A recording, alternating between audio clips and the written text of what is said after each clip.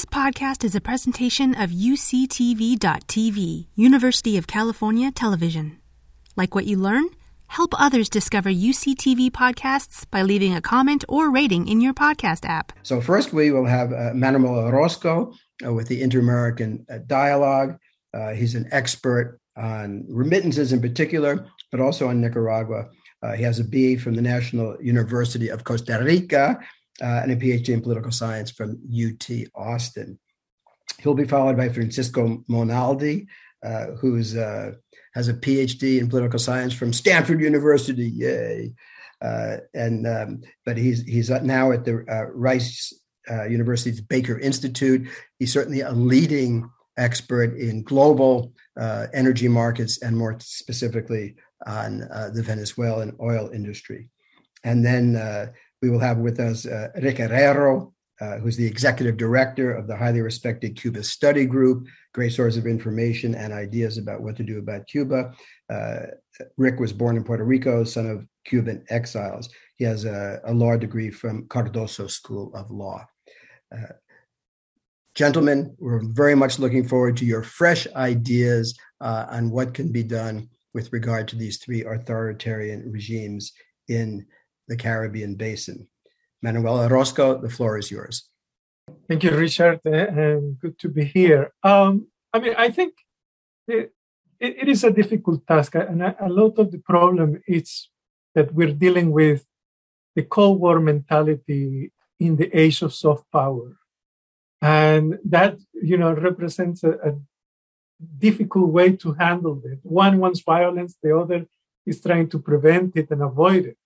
So along those lines, I think the most important element from a policymaking perspective is to improve the alignment and precision as to what are the sources of impunity that allow these regimes to remain as deep-rooted dictatorships, and not even deep-rooted dictatorship. I think we need to think also of other countries like El Salvador and Honduras. But in any case, you have to look at the way in which the rule of law has been subverted, the way in which economic populism has been the main source of sustenance for the government, as well as to the way in which censorship and misinformation has been applied, and the disregard to international agreements. And along those lines, you have a list of a number of options available. And sanctions is just one of perhaps 10 more different options. The most important effort is to provide greater support to the media, to a free media, but in alternative outlets, to enable free radio, YouTube radio, for example, to combat misinformation with disinformation sometimes, but also to provide hacking mechanisms, among other things, as well as increasing information about what's going on in these countries. Because one of the major problems, and I see it a lot in Nicaragua, is that people don't know the magnitude of impunity that prevails in their country. They only live the day-by-day poverty. The second approach is to look even, you do have a reality where these states have altered the military balance in the Caribbean basin. Nicaragua alone has invested more money in military purchases than in the past 15 or 20 years than the three Northern Triangle countries combined. So you have to, at the very least, perform certain military exercises in order to demonstrate that there is a line that you cannot cross. The third area of support has to do with international agreements. The agreements including those related to trade. This goes beyond sanctions again. You have the violations, for example, of Nicaragua and even certain countries in other parts of Central America that have violated the Central America Free Trade Agreement. Nicaragua has certainly violated the labor side agreement, the environmental side agreement, and different sections of the free trade agreement, particularly the one related to access to financial markets in Nicaragua.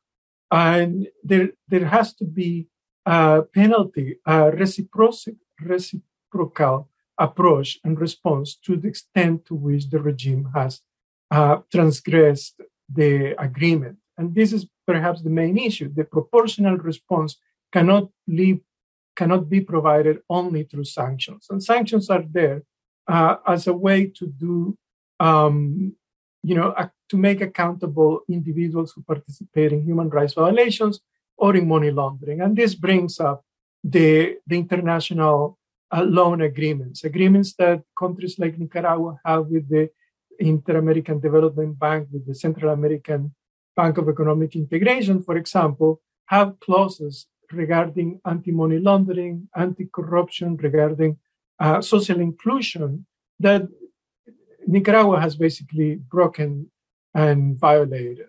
And they have to be held accountable, as well as a result of that, have their financing suspended. None of that has been done. So as you start looking at the different factors that are enabling impunity, and you can see that there are actually different tools available, we're still, there is a significant lack of correspondence between the tools available and the activity. And that has to do, again, because I think policymakers are just numb about the situation. And then you cannot drop the effort of mediation and get these countries to reason among themselves that the transgressions of political authority do have consequences to themselves.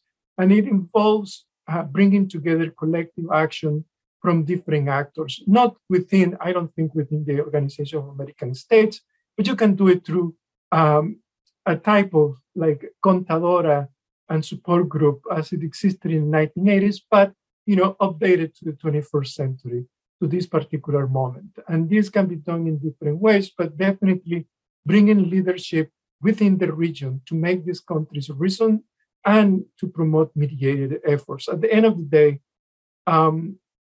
political transitions depend on negotiated agreements, but you have to change the balance of power. So to change the balance of power, you need to resort to all of these measures. And they include fighting disinformation, military exercises, suspending financial assistance, penalties on trade agreements, and continuous sanctions. Those are at least some of the instruments that you have available to perform an effort in order to change the existing balance of power. And of course, a fundamental element to all this is to continuously and openly isolate these countries in the diplomatic front and at the same time support the domestic internal opposition in those places, which is pretty much isolated too. So they need to have some visibility and a response from the international community that they are not alone. So those would be my initial responses. Thanks, Manuel. That was terrific. Now, if Francisco Monaldi has the floor, please. Francisco. Thank you very much, Richard. It's a pleasure to be in this panel, and I hope that I'm able to give some fresh ideas, although some might be a little bit stale. Let's hope there are some interesting insights coming in this conversation. So, as you mentioned, my expertise is mostly on the energy side, and I think in the case of Venezuela, this is very appropriate because, without a doubt, being a country that is totally dependent on oil exports and that actually has a strong connection with both Nicaragua and Cuba through that channel, I think this is a relevant topic to our discussion. So I will very briefly try to assess what has been the sanctions, the oil sanctions regime in Venezuela, and how could it be changed in order to promote better outcomes from the perspective of the democracy and other objectives now that the U.S. government also has, which have to do with energy, the world energy supply. So Venezuela has had a bunch of sanctions, but the ones that have affected the oil industry have mainly been first financial sanctions in 2017 that made it relatively hard for PDVSA to restructure its debt or refinance its debt that was already at the brink of default before those sanctions. And it made it also difficult to, basically the relationship that they have with some contractors and partners that they were owing money. It made it very hard for those actors to deal with PDVSA, given that they couldn't give them credit. And but then in 2019, the sanctions got significantly were toughened up by including sanctions as to the national company as an entity, and basically not allowing about 500,000 barrels of oil that used to go from Venezuela to the U.S., and also about 120,000 barrels of diluents and products that went from Venezuela to from the U.S. to Venezuela. Diluents are basically to blend with the extra heavy oil of Venezuela. It's either lighter oil or a refined product that allows that very heavy oil to be more marketable. So that was a big blow to Venezuela. The U.S. was the most profitable market for Venezuela. A lot of the other exports at that time were basically to China and to India. And in the case of China, a lot of it was to repay Venezuela's debt to China. So a lot of the cash was coming from the US. And so this was a very significant blow. Also, the recognition of Juan Guaido, which is not explicitly a sanction, served as the purpose of a sanction by making it, by basically removing the control over Citgo and other assets outside of Venezuela, but the most important is Citgo. And also, in international multilateral agencies like the IMF, Venezuela, even though these institutions do not recognize Guaido, they do not recognize Maduro either. And so as a result, they cannot disperse funds to Venezuela. And in 2020, with the increase in the maximum pressure policy of the Trump administration, they imposed secondary sanctions. In the year of 2019, Rosneft, the Russian national company, had become the most important marketeer of Venezuelan oil and had helped them significantly, trying to avoid sanctions. But after that, they were sanctioned, and that not only meant that Russia, despite the claims that they will continue to help Venezuela, stopped completely helping Venezuela on the oil side, except I will talk later about the banking system. And then it also served as a deterrence for other buyers of Venezuelan oil. In particular, India stopped buying Venezuelan oil, and China didn't stop through the dark channels, but the national oil companies of China did not buy any more Venezuelan oil, which wasn't, in the sense of cash flow, that big of a problem, because the oil going to those companies was most of it was to repay the debt. But of course, that means that Venezuela, that the $64 billion that the Chinese over the years loaned Venezuela, there were about 15 billion outstanding at this point, and they have been accumulating about 3 additional billion of interest because they have not been paying because the national companies of China are not buying that oil. So production declined dramatically. Before the U.S. sanctions was about 1.4 million barrels. Then it went down after secondary sanctions and the collapse in the price of oil during the pandemic to as low as 350,000. Today is about 700 to 750,000. Most of it goes to China through these dark channels of, with ghost ships, transshipment of oil. The oil is reported as coming from Malaysia or Singapore or Oman or Indonesia in the case of China. So China doesn't report any oil coming actually from Venezuela. So the sanctions, of course, the impact that they had over the oil industry. By the way, it's not only production, it's also the heavy discounts that Venezuela has to give to these intermediaries to get the oil to the independent refiners of China, private small refiners. And by the way, then the money used to go through Russian banks, which is also something that has, of course, been affected by the Ukrainian, by the sanctions to Russia right now. So sanctions had a big impact on the Venezuelan economy. It's hard to distinguish from the accumulated bad policies and the problems that the national company already had, that was in default, that was production was collapsing even before U.S. sanctions. But no doubt that U.S. sanctions contributed to make it much harder. And by the way, I didn't mention that also the maximum pressure included Chevron, the only U.S. company remaining operating in Venezuela as an operator. There were some service companies, and basically they were not allowed to invest anymore and not even get paid their share from PDVSA. So the sanctions did have a significant impact on oil production. And of course, that means that they had an impact on the economy. And of course, as was mentioned in the previous panel, the collapse of the Venezuelan economy by 80% has generated a humanitarian tragedy. And even though it's not caused by sanctions, sanctions certainly made it harder to recover. They had some second-order effects that are hard to assess, like, for example, the Maduro administration became much more willing to dollarize, for example, or allow the price mechanism to work, because the sanctions made them, absolutely inviable. Their policies that were causing hyperinflation, etc. So maybe we had to consider that, but the bottom line is that the oil revenues fell down. The effects in terms of political change were not by any means. I mean, Venezuela has become more consolidated as an authoritarian regime. And so in that sense, the policy, of course, was a tremendous failure.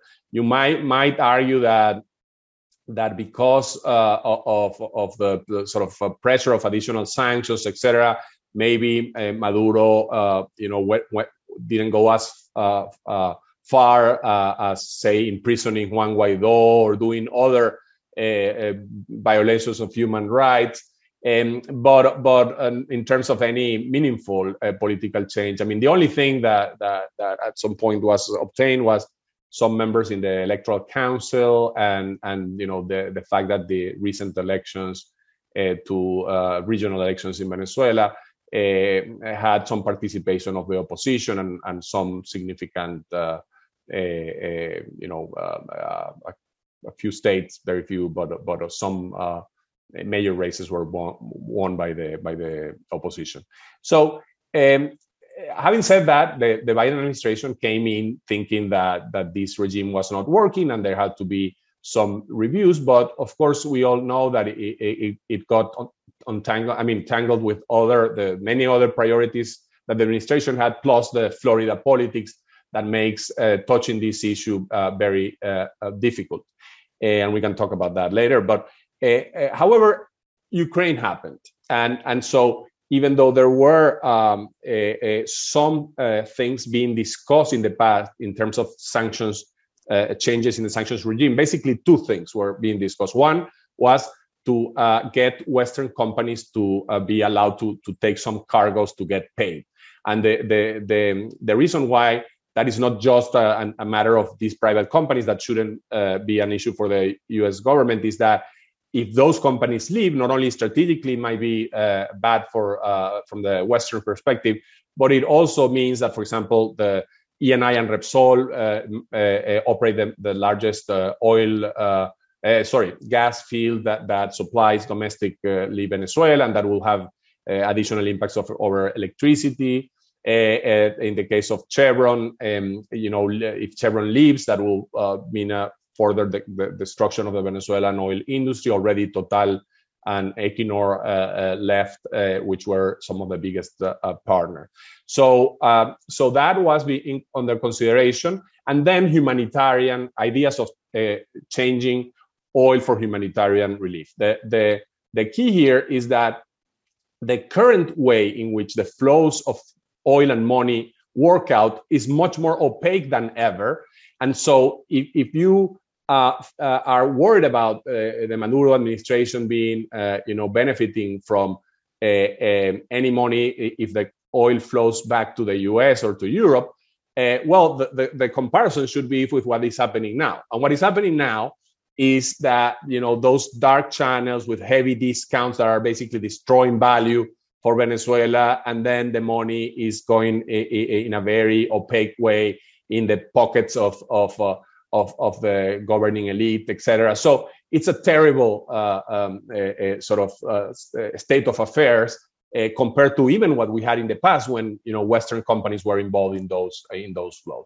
But on top of that, the proposals being considered were basically geared towards the idea that the payments that, say, Chevron or Eni or Repsol will go to accounts from the oil, that was sold outside. Part will be to offset debt, to pay debt, but the other one will go to accounts that will fund programs like the United Nations Food Program or other programs of that nature. So that was on the table when the Ukraine invasion happened, and of course everybody knows that Juan Gonzalez, according to the Financial Times, in Justin Bieber's plane, don't ask me why, went to Venezuela, and that opened up a new scenario. It's clear now that the United States has an interest in getting other sources of supply of oil outside of the Middle East and Russia, and Venezuela, besides Guyana and Brazil, is the only country in the region, in the Western Hemisphere, of course, outside of the U.S. itself and Canada, that can increase significantly supply if a set of conditions happen that in which sanctions is a necessary but not sufficient, some sanctions relief necessary but not sufficient condition. So in the short term, it's not that relevant. A lot of the rhetoric has been about, Venezuelan oil can serve to supply the Russian oil that is not coming to the U.S. because it was banned. That's not the key issue, because the price of gasoline in the U.S. is set by the world price of oil. And Venezuela will not be able to add a significant amount of barrels in 1 year, maybe 150,000 that Chevron can add. But so that means that in the short term, besides helping some refiners in the Gulf Coast of Texas, it's little what Venezuelan oil can do. However, the opportunity brought by this might make the United States willing to give that license to Chevron right now, because of, I think, not only potentially some benefits in the very short run, but also in the longer run, Venezuela, if the conditions are met in terms of the liberalization of the oil industry, can increase oil production, but it will take a significant amount of private investment, and it will take time. Some consultancies and my own estimates are that it could increase production to, say, 1.3, 1.4 million barrels in about 5 years, and maybe by the end of the decade, if everything aligned, 2 million additional barrels of oil, which is a significant amount for the global market. So the longer term, if you believe that the geopolitics of the world has changed, that this is the Cold War 2.0, then you might think this is in the interest of not only the United States, but even Europe. Even some natural gas can be exported to Europe. And of course, it's part now of the geopolitics of trying to get Venezuela out of the sphere of influence of Russia to some extent.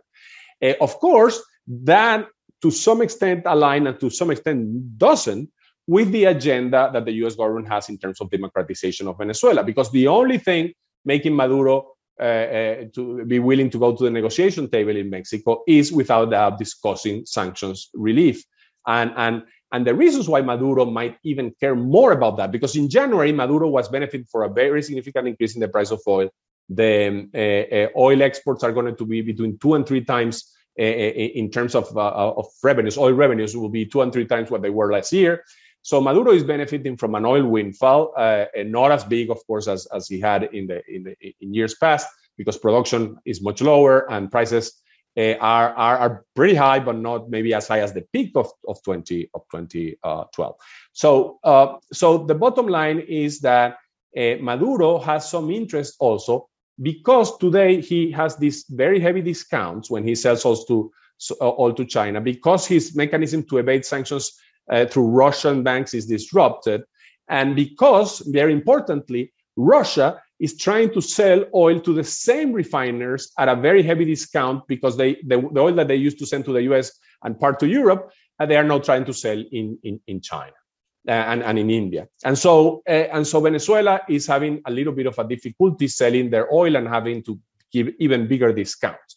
So the incentives seem to be aligned between both the US and Venezuela in terms of getting some things done with some degree of sanctions relief. And I think that is that it will be great if that brings back the negotiations in Mexico, as it seems it will. So we might hear some news in the next few weeks, because the license to Chevron expires on June 1st, and they had to either renew the same license or do something about it. And so maybe something happens before June 1st. If it doesn't, who knows if it will happen before the midterm elections, that will change a little bit. And so to close, I think there are some interesting opportunities to bring Maduro that has been totally unwilling to give almost any important reform in terms of democratization or reinstitutionalization of the country. This, if it's done smartly and in a way that it's clear about how things could be triggered in terms of positive results for Maduro, but also a snap back in case he doesn't follow through. It might be, I don't think this will lead to regime change, but it might lead to some intermediate outcomes that might be attainable. This has, and this is my final comment, a potential significant importance if it's linked also to negotiations with Cuba and potentially Nicaragua. Because with these high oil prices, Cuba it relies tremendously on Venezuela for their oil. Venezuela has reduced significantly with the peak times, although it has increased recently because whatever they cannot sell in China, they try to sell in Cuba instead of closing production. Selling Cuba is sent to Cuba because Cuba doesn't pay Venezuela. It pays sometimes in kind, and of course, some assistance in intelligence, etc. is absolutely essential for the regime. But bottom line, these things tend to be tied. If you look at when did Nicaragua become much more authoritarian and when Venezuela became much more authoritarian, partly was when the flows of Venezuelan revenues dried out in both countries, and basically that meant that the president, that Ortega and Maduro, were less popular, and they had much more difficulty winning elections, and so they became much more authoritarian. And with that, I finish. We can discuss later other issues. Thank you very much. Francisco, that was really terrific, and I love the sort of the fresh ideas on the table. We have to turn to Rick Herrero, but I have to ask you a quick follow-up question, if you don't mind. Sure. So you laid out this sort of post-Ukrainian possibility of some sort of deal for sanctions relief, for increased oil production, which would be useful for the international markets as well as the U.S. And even though the results aren't immediate, Biden's got two big problems now, both related to Latin America and the global situation. One is inflation, driven in large part by energy prices and supply chain issues. And then two, something we haven't talked that much about, but it's related, the problems at the border and the pressures from immigration. And yes, those are two huge liabilities facing the administration, which we need to pursue a little bit more in this panel. But you suggested linking sanctions relief to some sort of domestic political dialogue. Could you spell out a little bit, I know it's complicated, but a little bit what the content of that might be? And then on the other piece, what would be the domestic political coalition in the United States that would be willing to support such a forward movement? Yes, well, it seems at this point that within the Biden administration, these sort of two strands, the ones who cares about the energy supply in the world and the one that wants to move things in Venezuela, seem to have a line and that feeling that the potential cost in Florida now are, compensated. Political cost compensated by this opportunity. We don't know exactly what Juan González negotiated with Maduro in that meeting, but it seems clear that in order to get Maduro back to the table in Mexico, they are waiting for some first step from the United States regarding potentially Chevron's license. And of course, I think the key negotiation here is that Maduro is not very happy with the idea that all the cash flow will be either go to pay Chevron or to go to a humanitarian program that he doesn't control and cannot get credit for. So I think he felt with the visit of Juan González that he had a little bit much more leverage. And so I think he's disappointed that the reaction by Senator Menendez and in Congress and elsewhere has not allowed for some movement here.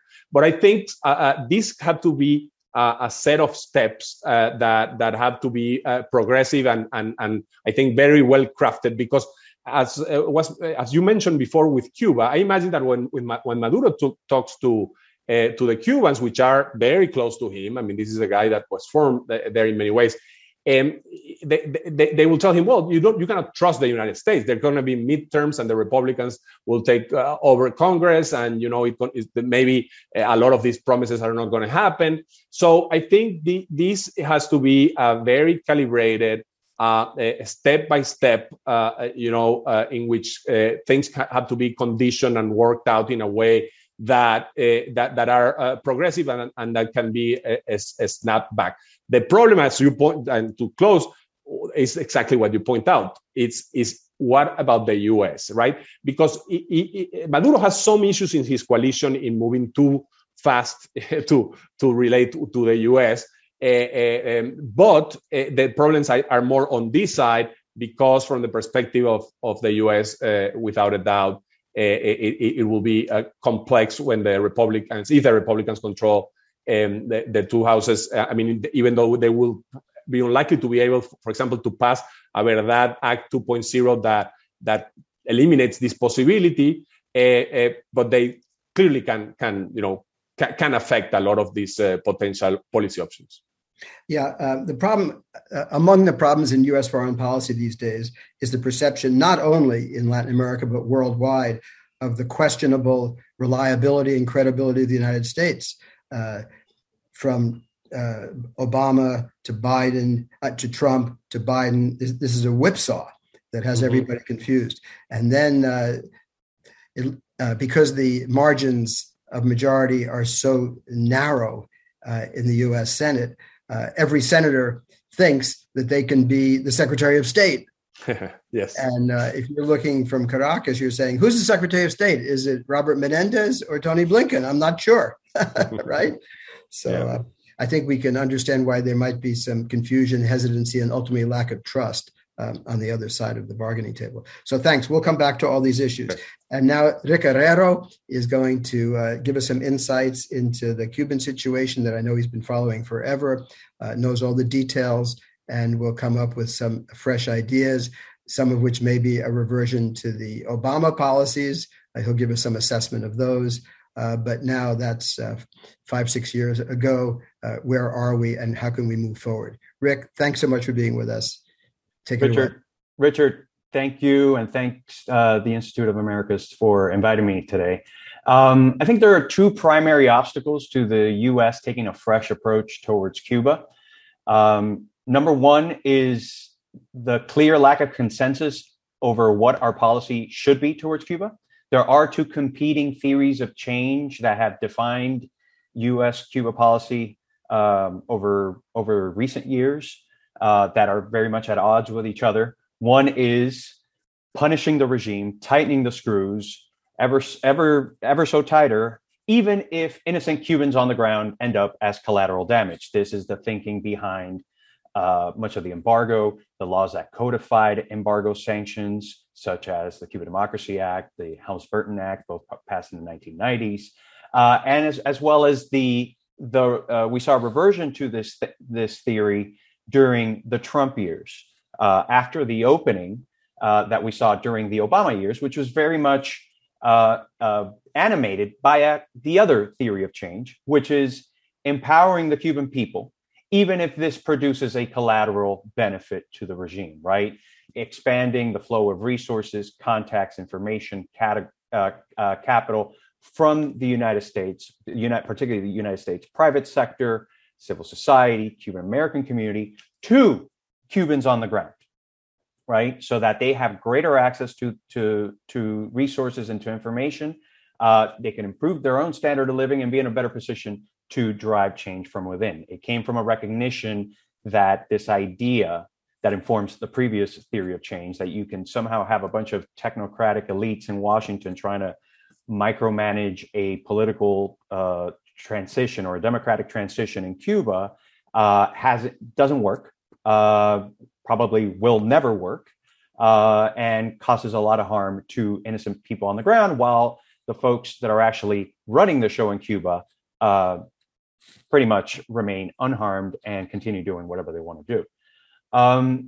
So that's number one, that lack of consensus between those two theories of change. Number two is that one of those is politically popular, and clearly so, has clear political advantages insofar in electoral terms in Florida, in the Senate, insofar as not stoking the ire of certain members of the Senate, such as Senator Bob Menendez, the chairman of the Senate Foreign Relations Committee, Senator Marco Rubio, Senator Rick Scott, folks who will fall on their sword and over Cuba policy, really be a thorn on the side of any administration that doesn't toe their line on this policy.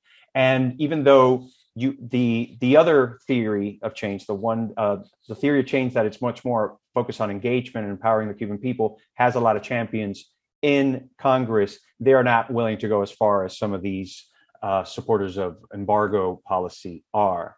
And so you have one policy approach, again, the more hardline one, that it's politically popular. The other one doesn't really have much of a political base to support it. So what you're seeing right now is a lack of political will on the part of this White House to pursue what we understand is their preferred course if politics wouldn't be an issue, right? Which is to return to a policy along the lines of the Obama approach, if not the same approach exactly. See, unlike the other two countries that we're discussing in this session, our policy towards Cuba is almost entirely defined by domestic political concerns. This is because Cuba is of no significant geopolitical interest to the United States, much less a vital one. It has no oil. There's no significant trade, no serious security concerns beyond immigration. So really the primary calculus over whether to move or not on Cuba becomes, is there political upside, or what's the downside, and how does it benefit me domestically, not so much as advancing United States interests in the region, much less on the island. So we saw this under Trump. Trump at first supported the Obama opening towards Cuba. He said it during the debates that it was time to open up to Cuba. He would have gotten a better deal, but it was time. But then he did a 180 on that when he was trying to win Florida in 2016, and then embraced a hardline policy, what we saw, the maximum pressure policy, that was enforced throughout the course of starting really in 2019, though we saw a moderate reversal of the Obama policy prior to then.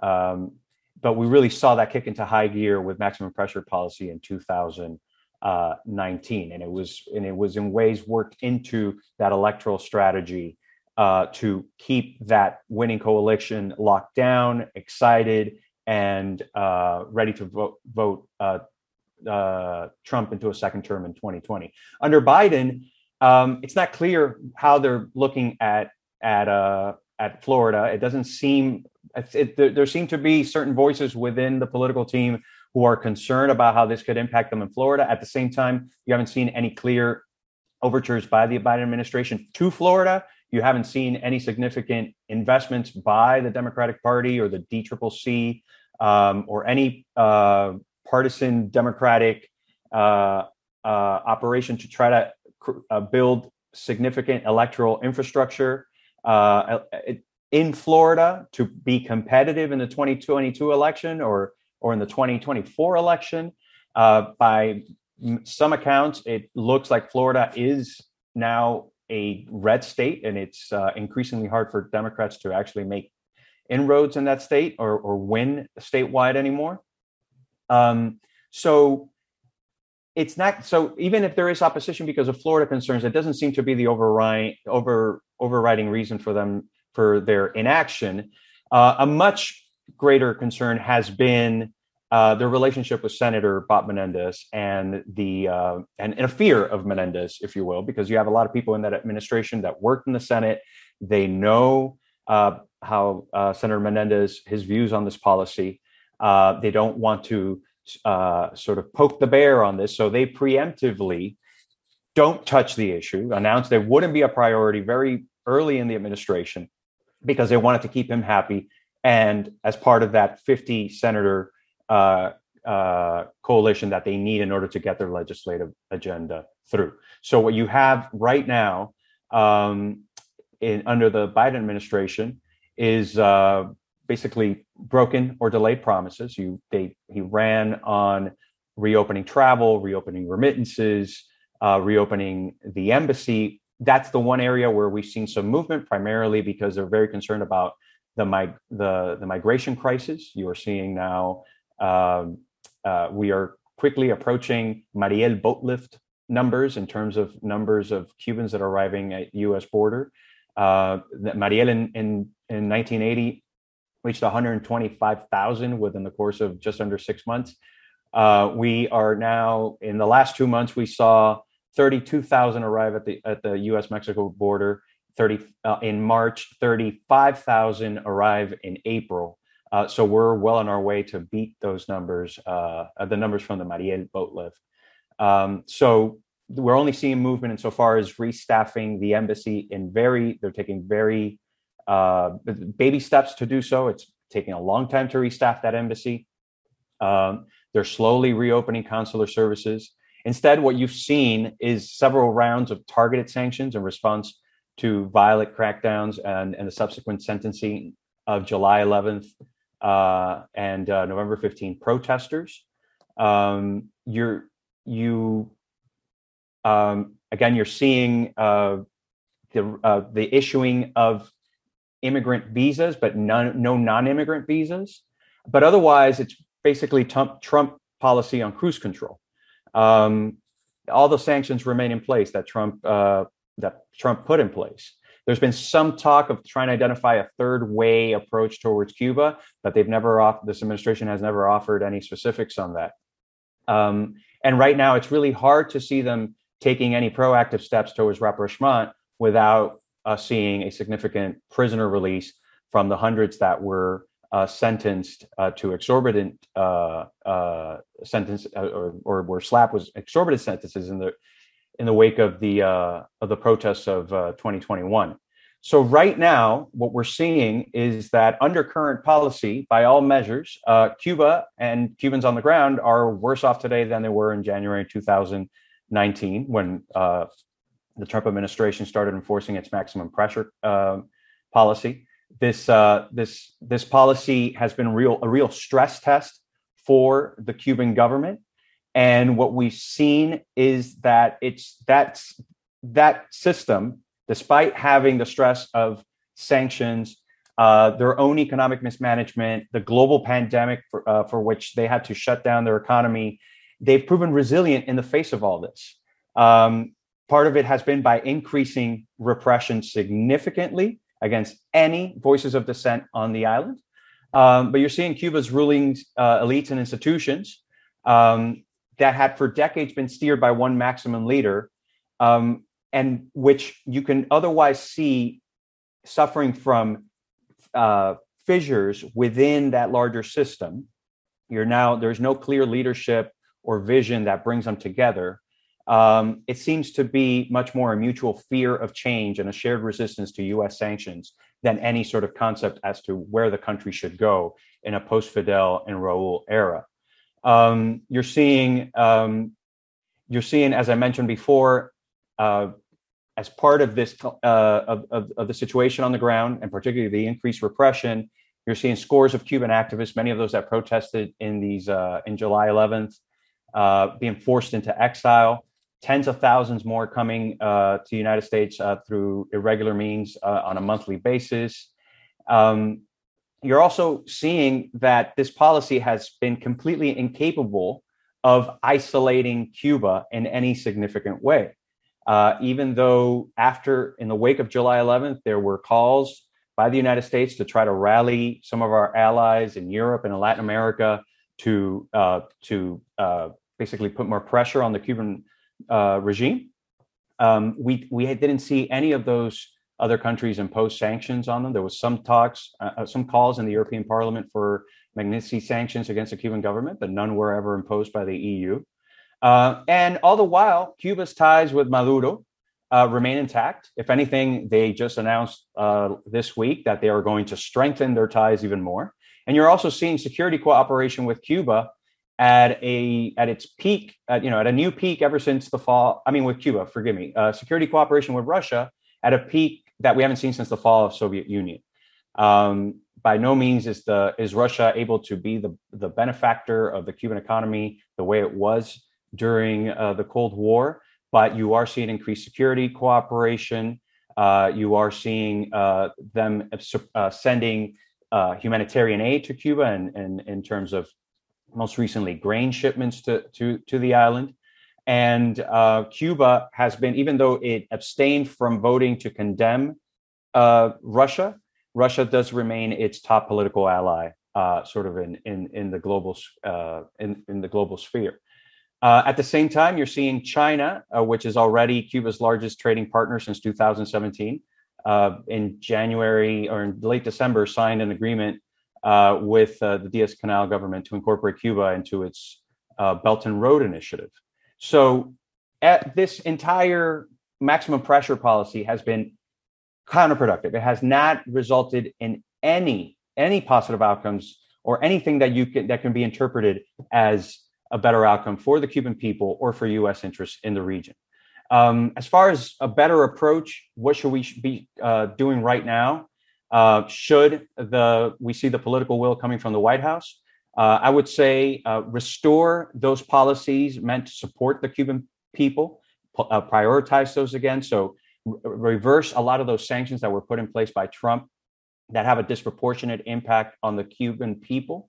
Lifting restrictions on commercial and charter flight, ending caps on remittances or reopening channels for remittances, helping to alleviate root causes of migration by restoring full consular services in Cuba, restoring the Cuban Family Reunification Program, 5-year multiple entry visas for Cuban nationals, as well as revising banking and finance regulations to ensure continuity of those formal remittance channels that I mentioned, and correspondent banking in Cuba. We should also return to establishing the support for the Cuban private sector as a policy priority, especially now that Cuba, in the wake of July 11th, finally legalized the creation of small and medium-sized enterprises through the equivalent of what would be the U.S. equivalent of an LLC in Cuba. So those LLCs cannot accept foreign members as part of the LLCs, but the Cuban law is silent as to whether they can accept financing. So it's being interpreted on the ground by many as an opportunity for them to accept foreign financing. At the same time, our regulations that were put in place under Obama to support the private sector and were left untouched by Trump and by Biden also are silent on financing. So that's an interesting area to explore. You could really open up a lot of support for that private sector at this moment. But basically reversing a lot of those sanctions that have a disproportionate impact on the people and don't really put any real pressure on the rulers. Number 2 is diplomatic engagement. You got to tackle the tough stuff with the Cuban government through direct, high-level diplomatic talks, right? The same way that we saw them sit down and start having high-level diplomatic talks a couple of weeks ago to address the migratory issue, we should be having talks on a broad spectrum of long-standing points of contention between the United States and Cuba. This could include, within that agenda, you can include the settlement of longstanding certified U.S. property claims, defining a pathway for resolving Cuban American property claims, structuring private sector trade and investment to keep them compliant with U.S. sanctions, addressing the issue in Venezuela, particularly involving Cuba in any multinational negotiations with the Maduro regime, particularly if it's in part to broker elections in Venezuela, as well as returning U.S. fugitives to the United States that are currently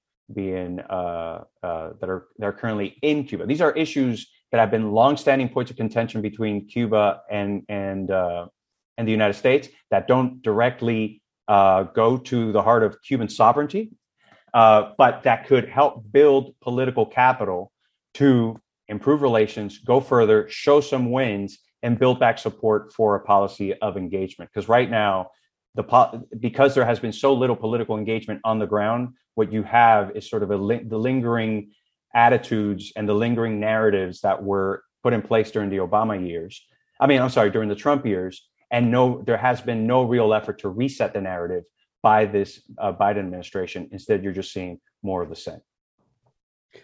Rick, that was really terrific, both in terms of your analysis of past policies and possible ways forward.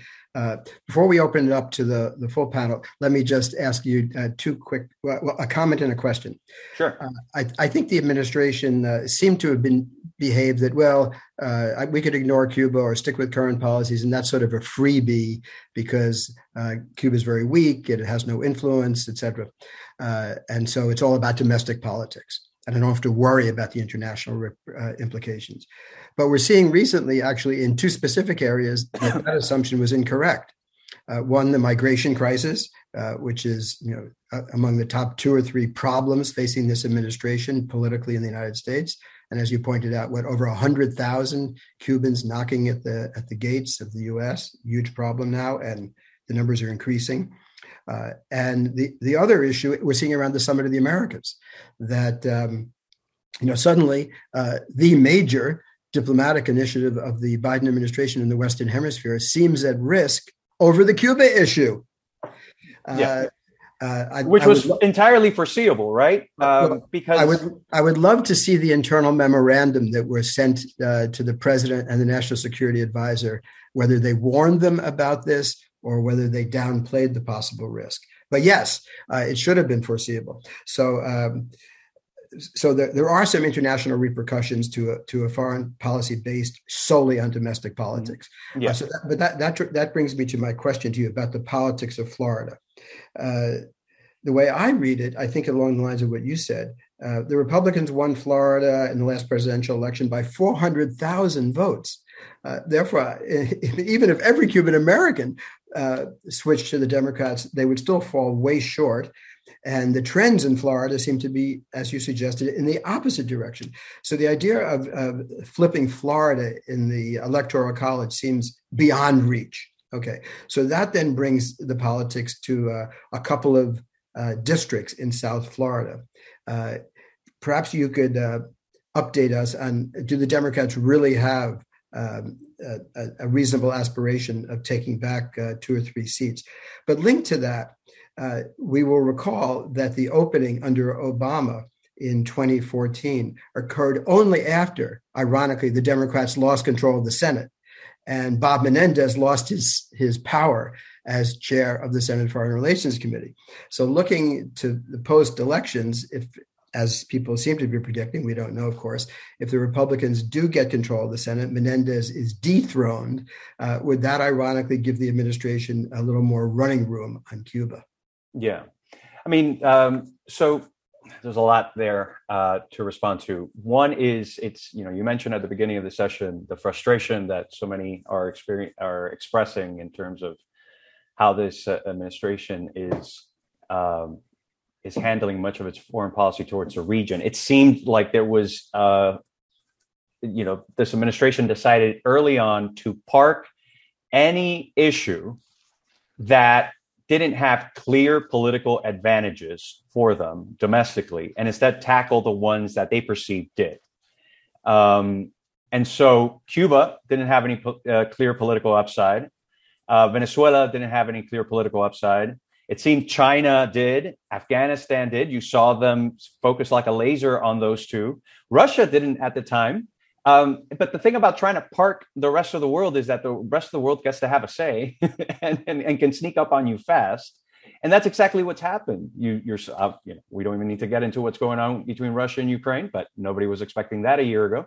But on Cuba, we understood that by parking this issue, it was only going to aggravate conditions on the ground. It was going to risk making the migratory situation even worse. We had been warning the administration from last year that they could be facing numbers close to a Mariel within a year. They are now there. They themselves, when it comes to the Summit of the Americas, many of the folks in this White House served under Obama. They had the experience of those summits of the Americas. They know how Cuba is in many ways sort of the key to a successful summit. And they should have anticipated that by not inviting neighbors, that was going to spark a backlash. My sense is that the political team must have been warned, and they must have arrived at the conclusion that the domestic political concerns were more important than whatever egg on their face they got from not inviting these neighbors and having potential boycotts or sort of the pushback that they're getting from the rest of the region, which is sort of just adds insult to injury in many ways. When it comes to Florida and larger political concerns, as far as Cuba is concerned, it would be good to see this administration decide what it wants to do, right? Because if you're going to decide to play in Florida, it would be good to see this administration and the Democratic Party make a play for Florida, try to be competitive. It got even harder now, but you're not seeing any effort whatsoever on their part to really be competitive. You don't see the resources being invested into winning elections in Florida that you saw Democrats make under Obama in 2008, under Obama in 2012, even in 2016 under Hillary, even though and her effort didn't match those of Obama in those previous elections. So if you're going to basically, and also, the unwritten truth here is that Florida was never part of the core electoral strategy in 2020. This administration, the campaign, was seeking to win the election in the Midwest. And that's exactly where it won the election, plus Georgia. Florida wasn't really a do or die state. It wasn't part of that calculus. So they weren't all in. For Trump, it was. That's why Trump was all in. That's why Trump was there constantly, or his top lieutenants were down there on a weekly or monthly basis, holding interviews, organizing rallies and whatnot. And also why you saw a drip of sanctions, right? They could have rolled out those sanctions in packages. They could have been, quarterly. They could have been monthly. Instead, they were weekly. Every week they were announcing a new sanction because it was politically driven. They wanted to keep it fresh on the headlines that they were constantly tightening the screws on the Cuban regime. You're not seeing any sort of proportionate level of investment or interest by Democrats in Florida. So if you're going to leave Florida alone, you're not going to play, then at least do what it's right towards Cuba. This White House, the folks in this White House understand that the current policy is a dead end street. It doesn't achieve anything for the Cuban people, for U.S. interests. It's just a thorn on their side, but it's a minor one, and they're willing to put up with it because they have other interests that supersede Cuba, particularly now and through the midterm, keeping Menendez happy and keeping that coalition, keeping sort of the Democrats united in the Senate so they can pass whatever element of their legislative agenda they get through. But after that, after the midterms, assuming that Republicans take back the Senate, which is very likely, go back to a policy that you believe is right, that you think is going to yield results. But they need to make that decision. They can't continue to dither on Florida, especially if you're not making up, it's like time's running out. Like elections keep coming. The cycles don't stop until you make up your mind. But in the meantime, you're just keeping policies in place that are causing an extreme degree of damage, are very disruptive to the Cuban people, and are not doing anything towards our adversaries on the island. They're not hurting the rulers. They're just pushing them further into the hands of people that we would like to balance those relationships with, instead of having them fully align, such as China, Russia, Venezuela, and so on. Okay, thanks so much. Yeah, so maybe after the midterms, if Menendez is dethroned, we'll see a review of the Washington, D.C. politics of Cuba policy. Let me go back now to Nicaragua, if I could. Manuel, you raised so many interesting ideas. On the one hand, you suggest various forms of increased sanctions. But my question for you is really, how much leverage is there? Last time I looked at the numbers, the government of Nicaragua, for all its faults, has maintained a rather cautious fiscal and monetary policy. The central bank and the Treasury Department remain professional and expert. As a result, the regime has accumulated some $4 billion in net, I think $6 billion in gross international reserves, which gives them something like 6 months of import coverage, which is a very prudent ratio. It suggests that even if you could, stem the flow from the MDBs by a couple of $100 million a year or whatever, that would be at the margin. That would not fundamentally shake the finances of the regime. So that's sort of one question. But the other is, you advocated mediation. Here's the big issue that I see. Can you have talks with Ortega Murillo? These are folks who have over so many years demonstrated their ability to coax, pretend, delay, renege. They'll sign a paper today and ignore it tomorrow. So what would be the basis for that minimal degree of trust that you would need between opposition, which itself is so weak and fragmented due to repression, and Ortega Murillo, who have demonstrated now in 2018 that they are perfectly prepared to push aside any pretense of democracy and just use brutal force. So how can we negotiate? How can we have a mediation with such government? Thanks. I think those are very good questions, and let me just highlight something that Ricardo mentioned with regards to the administration. I think there is, unfortunately, two realities that happened. One was an obsession with the Northern Triangle that set aside all other foreign policy issues, not just within Latin America, but internationally. And then that obsession was shattered not only by the reality of the unexpected flow of migration on the one hand, but also by the fact that they couldn't handle an appropriate response with the countries they had at hand. So that left them basically with a stoic response to policy. No matter what we do, it's not going to work. And that perspective has translated to all other countries. I was involved in the discussions over remittances to Cuba, for example, and it was just mind-boggling to see that they didn't know what to do. Treasury has us all our hands tied. There is nothing we can do because everything has to go through FinCimex. So the same thing has happened with Nicaragua. Not only there was a conscious decision not to include Nicaragua into any policy approach until you resolve the Northern Triangle problem, which we know it was impossible to solve. We're going to resolve it, right? Yeah, I mean, I have answers and solutions, but they don't even want to look into, anyway. And then was Venezuela, which was almost like set aside. No queremos trabajar con Venezuela, aún no. So, and so that makes it very difficult to have really any type of solution to be implemented because there is a stoicism in the foreign policy making, and that's self-destructive.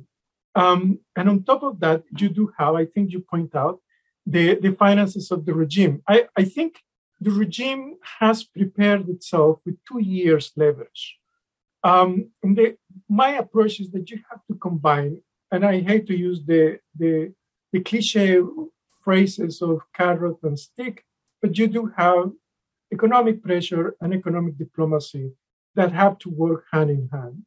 And on the economic side, I think, yes, there is a macroeconomic pretense of stability, but in the inside, in the interior, among society, the economic conditions are really dire. People are not doing well. They're not making ends meet. And of course, yes, this helps dictatorships. We see Cuba as a good example. The worse the economy is, the better the system it remains in power. And it is happening in Nicaragua. So the only way is to provide signaling that you can have an economic recovery program. And that brings up the second part, the political side. Can you approach Ortega Murillo? You can approach Ortega. You cannot approach Rosario. But despite that, I think the family looks up to Central America and Mexico. And I think this is the entry point. We need to bring the Central American countries, like you did in the 1980s, to have a regional approach, because Ortega measured himself with regards to the rest of the Central American countries. He doesn't care about South America or the Caribbean or even the United States, short of military intervention. But it does care what Giammattei thinks, what Juan Orlando thinks, and now, Zelaya, because it's not Castro who is in charge in Honduras. And so we need to work with them in order to bring up some sort of reasoning. Let's work out with an economic diplomatic approach a solution to the Nicaraguan political crisis. And this is where I think the spectrum of negotiation will come up more clearly. But you need to have those two approaches, the Central American leadership on the one hand, and on the other hand, you need to have an economic diplomacy component, and that involves the Gran Capital. I think the private sector plays an important role. It has avoided dealing with this issue, even though you cannot disregard the fact that there is extortion going on.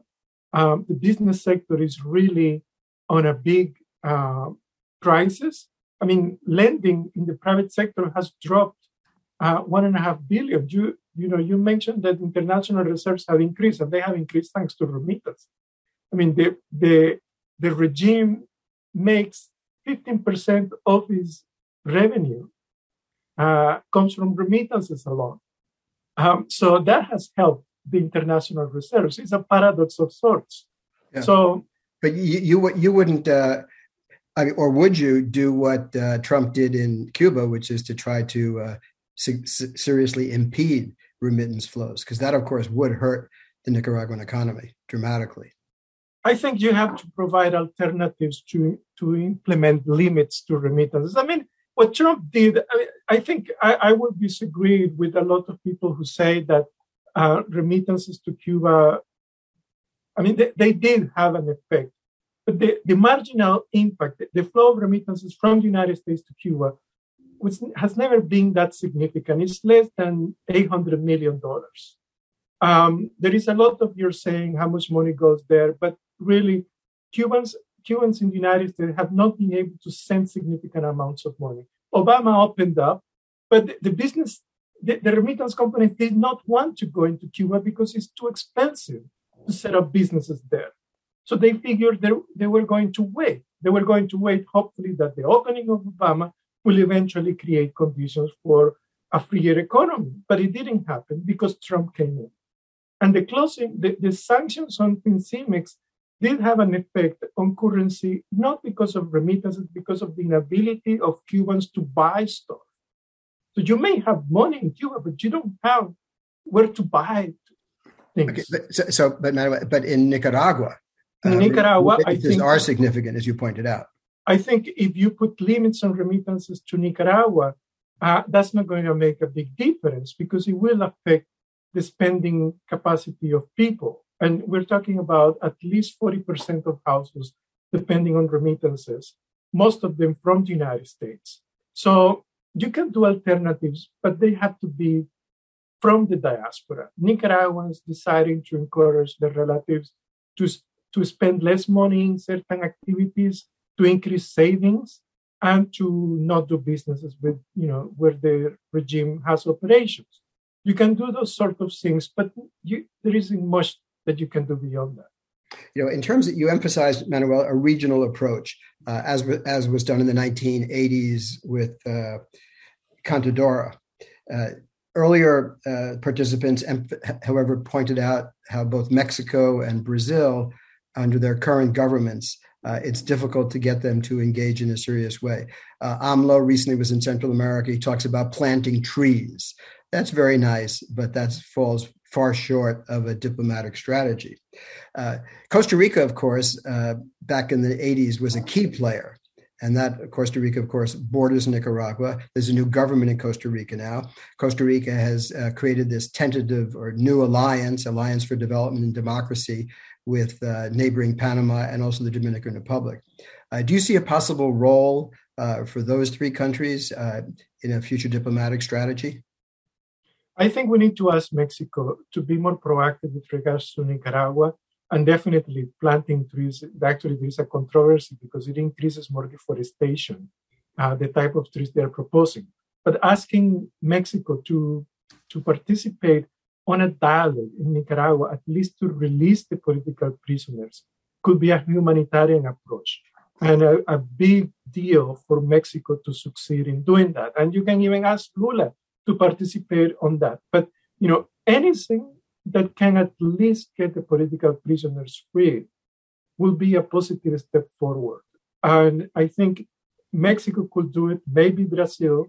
I don't think Costa Rica and this Partnership for Democracy are the right players because, they are too close to the United States. But you can have Mexico, Brazil, and maybe Honduras participating in this. At the end of the day, bringing them together might actually help calibrate some additional political reforms over time. So here's an idea, Ricardo Herrero.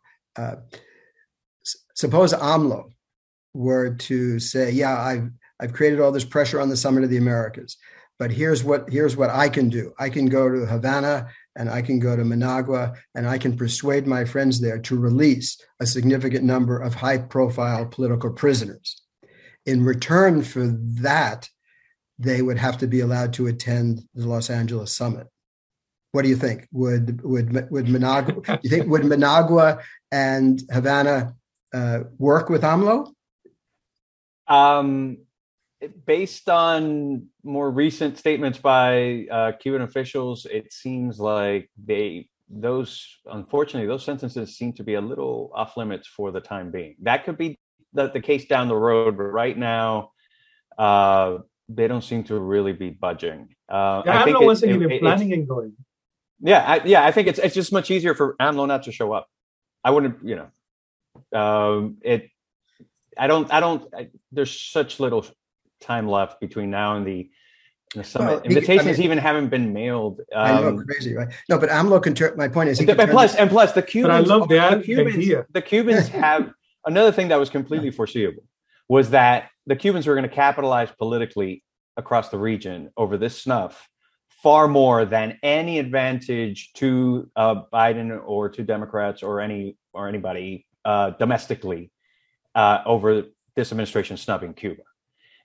So I don't think Cuba would give that away at this moment. No, I see your point. I think it's about AMLO. I mean, AMLO, I would think if he were to ask the Cubans, do this. I think if AMLO could position himself as a trustworthy mediator between the United States and Cuba to sort of reset relations and in part brokering the release of those political prisoners, that is absolutely something that he could do. I just think he needs a little more runway than let's call it the Feinberg solution. The Feinberg solution. I like it. Hey, look, guys, there's nothing like a sharp political deadline to get movement and action, right? So you say, "Oh, he can't do this. It's 3 weeks away." We know. No, that's great. It's good. They can't even get invitations out. So I think another issue, by the way, for all three countries, there's a certain puzzle as to why the White House hasn't at least been more adept and efficient. And I think this part of it, it's always hard to attract attention to the Western Hemisphere. That's always the case. But I do get a sense that there are certain problems in the mechanisms right now of the White House and the National Security Council across the board, not just here in the Western Hemisphere, that seem to be causing problems with, let's say, rational decision making. So it's not all the fault of Juan Gonzalez. No, I mean, from everything that I've gathered, it goes above Juan, it goes above the NSC. It's the political team at the White House. Yeah, they don't have a plan. There's that. I feel like there is still this. They're being forced to deal with these issues, but there's sort of still a prevailing attitude that they would like them to go away. Yeah, right, exactly. If there is some moralistic perspective on this. Sorry, but go ahead. You cannot also set aside the fact that the Republicans have made everything possible that a U.S. policy to Latin America does not work. Yes, the refusal to appoint ambassadors, the refusal even to approve the U.S. representative to the Organization of American States on the eve of the summit that is partly organized by the OAS. Yeah, the irresponsibility of certain individuals at the Senate really is appalling.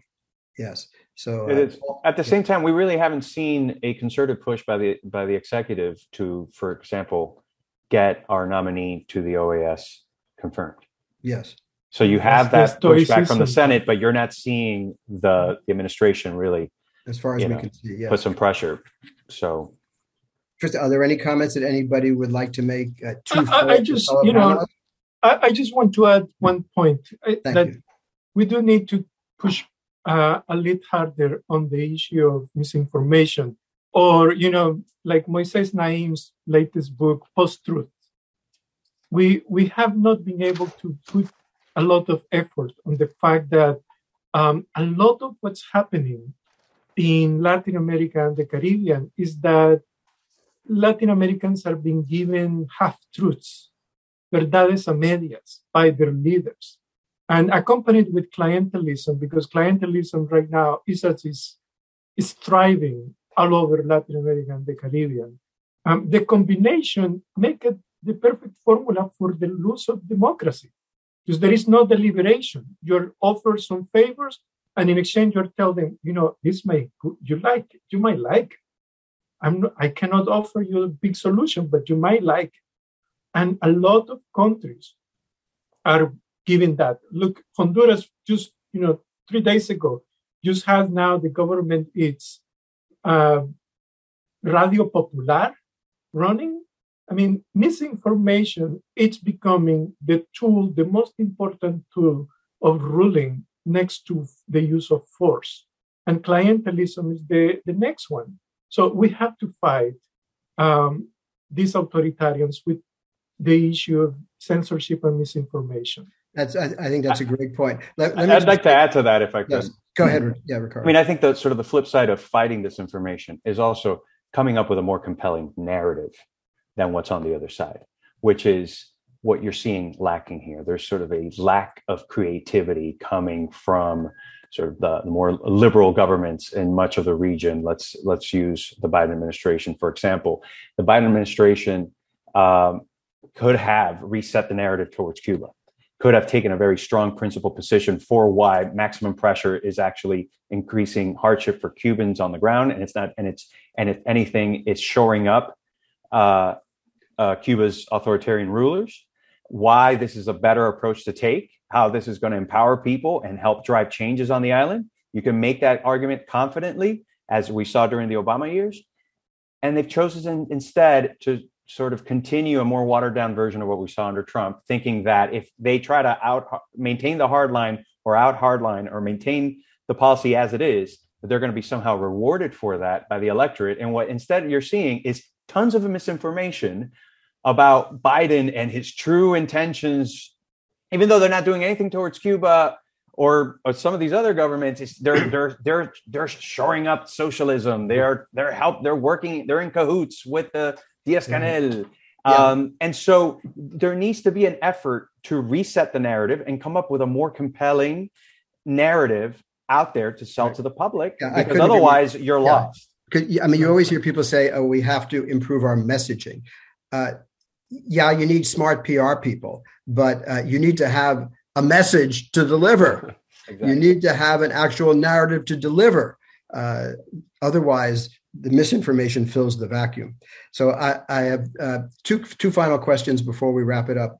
There's so many fascinating issues on the table. All right. First, in terms of the whole issue of sanctions, we've all talked about how in all three cases, the sanctions have been from pretty hard to drastic over many years. They haven't produced the results that we would like. Some people say, okay, let's tighten the screws a little further. Maybe that'll produce better results. But how about the acceptance? And I know this is hard to argue for people who are intensely interested in the internal politics of these countries. But all right, the actual net result on the ground of these economic sanctions is the suffering of the very people that we are trying to assist. So why don't we at least revert to the idea of at least let's do no harm here. If we could get some concessions like release of political prisoners and basically say we're going to now remove at least some of these sanctions, which we have not achieved their political goals and are just causing suffering in these countries. What do you guys think of that? Think of, and then just say, yeah, these are pariah states. They're bad. We're not going to embrace them by any means. We'll continue to criticize their bad behavior, etc. But we're no longer going to attempt to manipulate the internal politics. And in fact, we're going to alleviate some of the sanctions. What do you think? I think the Carranza doctrine doesn't work. Doesn't mean that it is what's happening right now. There is already an accommodation. The U.S. administration doesn't want to acknowledge it, but we have accommodated to living in dictatorships. I think my approach is that it's not one or the other. You have to do both approaches. Put economic pressure, put economic diplomacy, make political pressure, but also promote mediation and try to come up with a change in the balance of power of that relationship. That hasn't been tried. So it's not that you can only use sanctions. Sanctions do not have a direct effect. They have a different purpose. And, combine the different strategies and put your effort into it. We haven't made that effort to increase the risk propensity to focus on leadership and promoting democracy. We have been numbed about it. So, if you want fresh approaches, let's talk about democracy 2.0 in the 21st century. We haven't done that. We're still talking about elections. People don't want to know about elections. They want to know, how do you deliver what I want right now through a mobile app, by the way. Okay, thank you. Francisco, any comments? Yes, I think, there are sort of two issues that are conflated, but sometimes, should not be analyzed separately. One is the humanitarian sort of aspects, and there are plenty of things in the middle between just lifting sanctions and leaving sanctions as they are that can be done in that space. Because, for example, in the case of Venezuela, you can see that the status quo, it's worse than plenty other alternatives from both perspectives, in the sense that the way the money is flowing to Venezuela today is such a crazy. You basically are destroying value because Venezuela is selling oil at a very heavily discounted. A lot of intermediaries and corrupt individuals in the middle. The money used to go to Russia and came back in cash in planes, about half of it. Imagine the degree to which the checks and the accountability that the Chavistas, which was very limited, that they have, it's totally disappeared because there is no budget, there is no the National Oil Company of Venezuela basically sells the oil to companies that are created 2 weeks before and then disappear. So there is simply no minimal accountability.